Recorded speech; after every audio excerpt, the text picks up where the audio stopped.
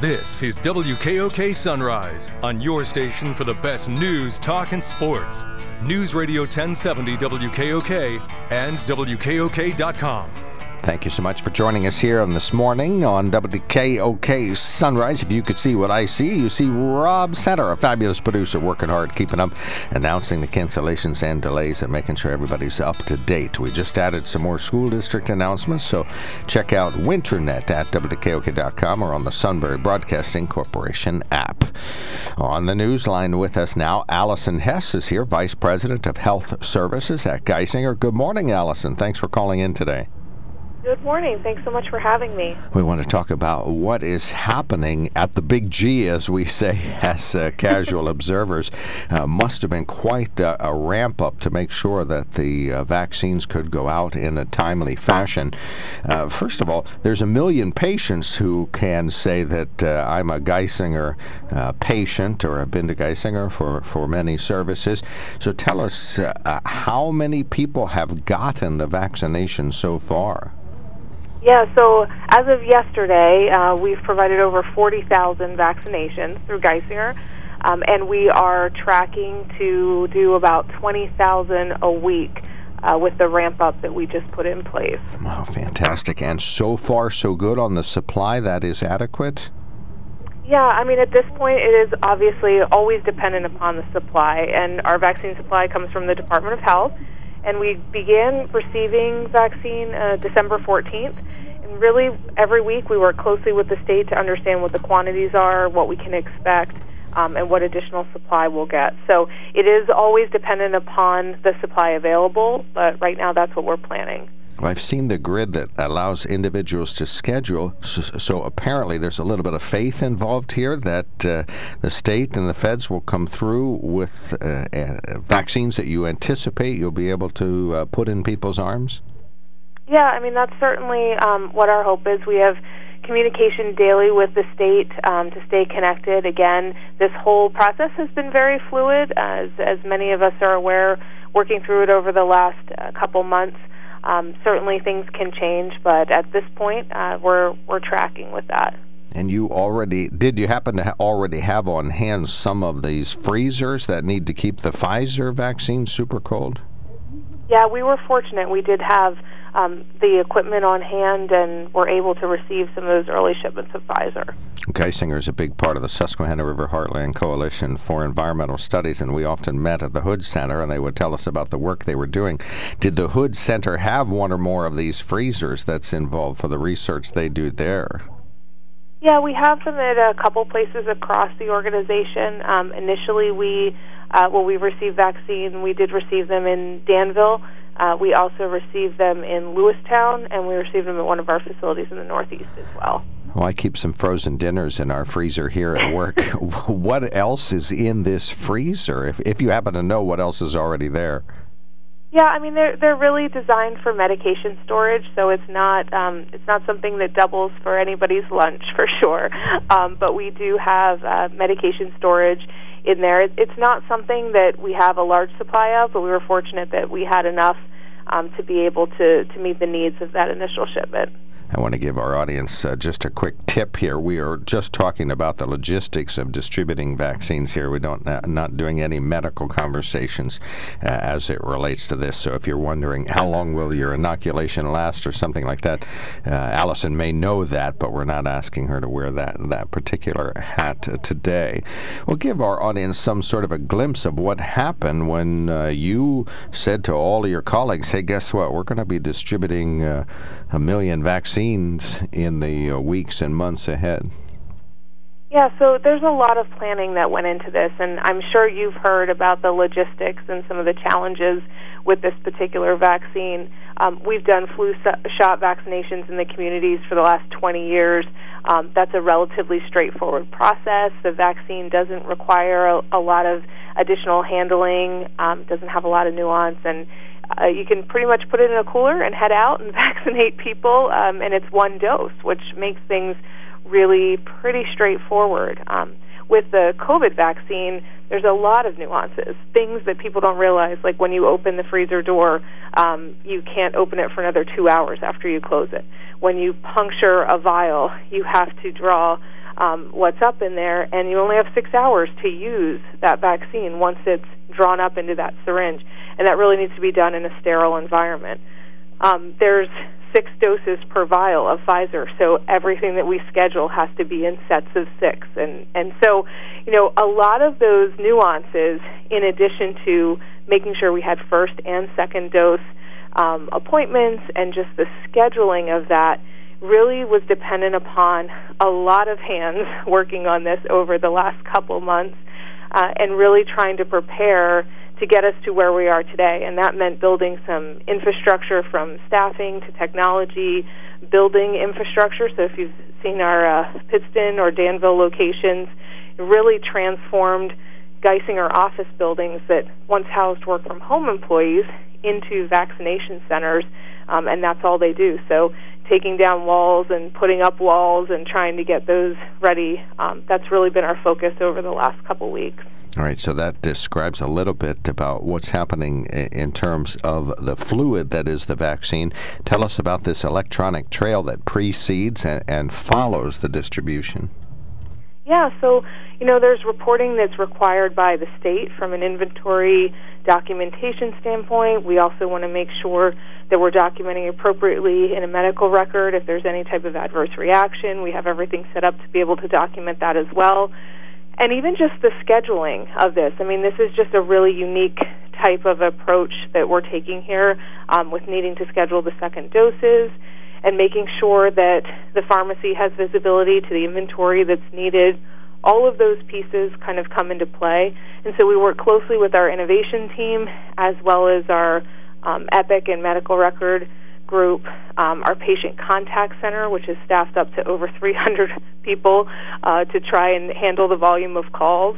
To put in perspective, we had, prior to the vaccine distribution plan going live, our highest call volume was about 13,000 a day, and the first day that we released this, we were over 40,000. So, a lot of infrastructure had to go into place to be able to continue to support this. Now, some people are able to make the appointment online. Others can do it telephonically? Yeah, they can. Now, online certainly gives you the quickest response. If you have a medical record number, you can go in online and you can look for available appointments. And we do encourage people to check frequently, because many times there's folks that are canceling out of appointments, either because they got it somewhere else sooner, or there's some other reason that they needed to cancel. So there may be some that pop up. I will tell you, they're taken pretty quickly when that happens, so checking back regularly. But yeah, they can go in, schedule online, and if they don't have a medical record number, if they haven't been a Geisinger patient, that's okay. They can call in. We can get them set up with whatever they need so that then they can go in and schedule as well. So once they have that appointment, they should, if they so choose, they could go back and see if there's any earlier appointments occasionally? Well, we don't really recommend that, because you have to cancel your existing appointment in order to book a new appointment. And so the appointments that I'm referencing are if somebody maybe hasn't been able to schedule yet, but they want to go in and keep checking back. There may be something that pops up and they're just in there at the right time and can schedule that cancellation. But if you already have something scheduled, we'd encourage you to keep that appointment, because if you cancel that and then go back in and that new appointment isn't available anymore, because they do go quickly, then you'll be left without an appointment. So then you'll be farther out. Which you'll be further out, yeah. You may not wish to. Well, I was lucky enough yesterday to work with both of my parents to call in, and at every point in the telephone call, the outgoing message indicated my Geisinger may be a way to go here. But we have had several nuances to work through, and a woman named Tanya, just super super helpful. Just doesn't know the word no. Really walked us through it and got 2 appointments close together within a month. So we got that accomplished. So that was really helpful. Yeah, just a good feeling from it, really, to know that the help was there. When the time comes, there's sort of some disclaimers that get issued while you're still talking to her, and then in the future, when the time comes to get the shot, what are sort of the disclaimers and precautions and the things that are part of this conversation? Yeah, so there's a couple things. I mean, the first part of this process is certainly making sure that we can verify that everybody is in the 1A category, because I'm sure you're aware that the state made the adjustment to 1A last week, and so when you enter either online or when you talk to somebody on the phone, they'll go through that criteria to make sure, first of all, that you qualify for the current phase that we're in. And then they'll ask some additional questions, like, did you have another vaccine in the last 14 days? There's a couple things that, if you've had COVID recently, those are some of the types of questions.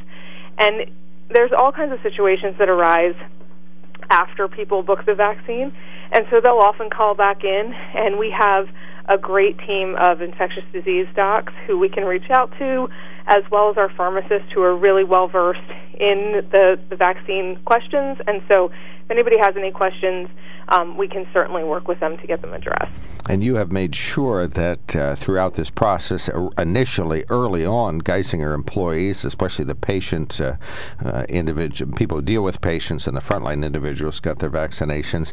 But at the same time, you did some outreach to the local EMS and fire companies. We saw some police officers who were able to get, just to describe briefly that it wasn't just, hey, let's get our shots while we have it in the building. There was a lot of outreach involved, too.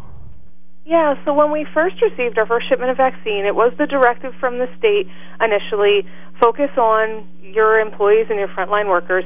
But our employees and frontline workers, we have lots of people who come into our hospital and provide services and provide care, and that includes our local EMS.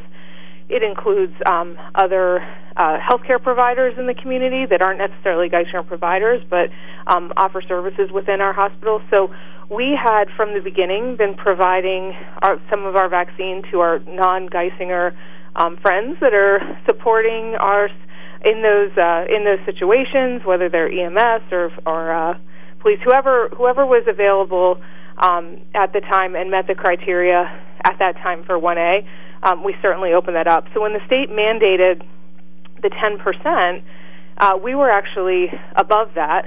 And today, I think we're over probably 35% of our vaccine has gone external, and that number will just continue to grow as our employees have been vaccinated. And we vaccinated to date about 65% of our employee population. Wow, and Dr. Rue said Friday that it's already starting to show that there seems to be less illness associated with that among employees. So that was great news to hear as part of his briefing. Anything else important you'd like to pass on that our audience would hear that you'd like to tell us, Allison?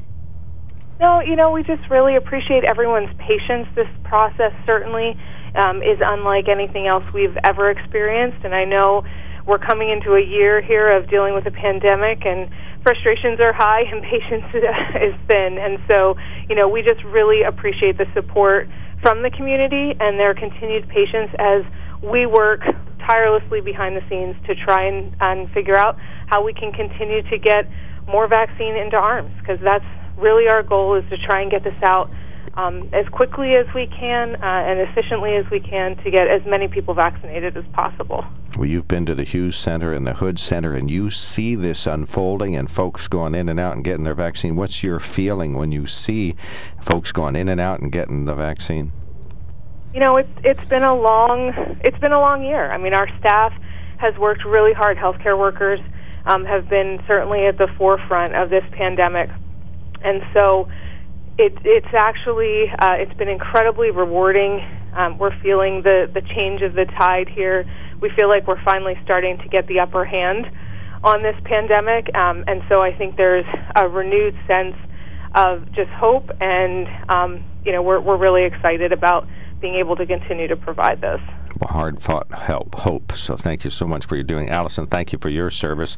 I know you're one of the tireless people up there that just keeps working on this and through the weekend and into the evening. So thank you for all your help to make this happen. Absolutely. Glad to be a part of it, and it's a long list of individuals who are following that same schedule, but it really is something that the teams are passionate about, and we're excited about the opportunity. Thank you. Allison Hess, thank you for calling in. Allison Hess, Vice President of Health Services, Geisinger, really talking about the logistical aspects of the vaccine, making sure that as many arms get jabbed as necessary to get this vaccine out.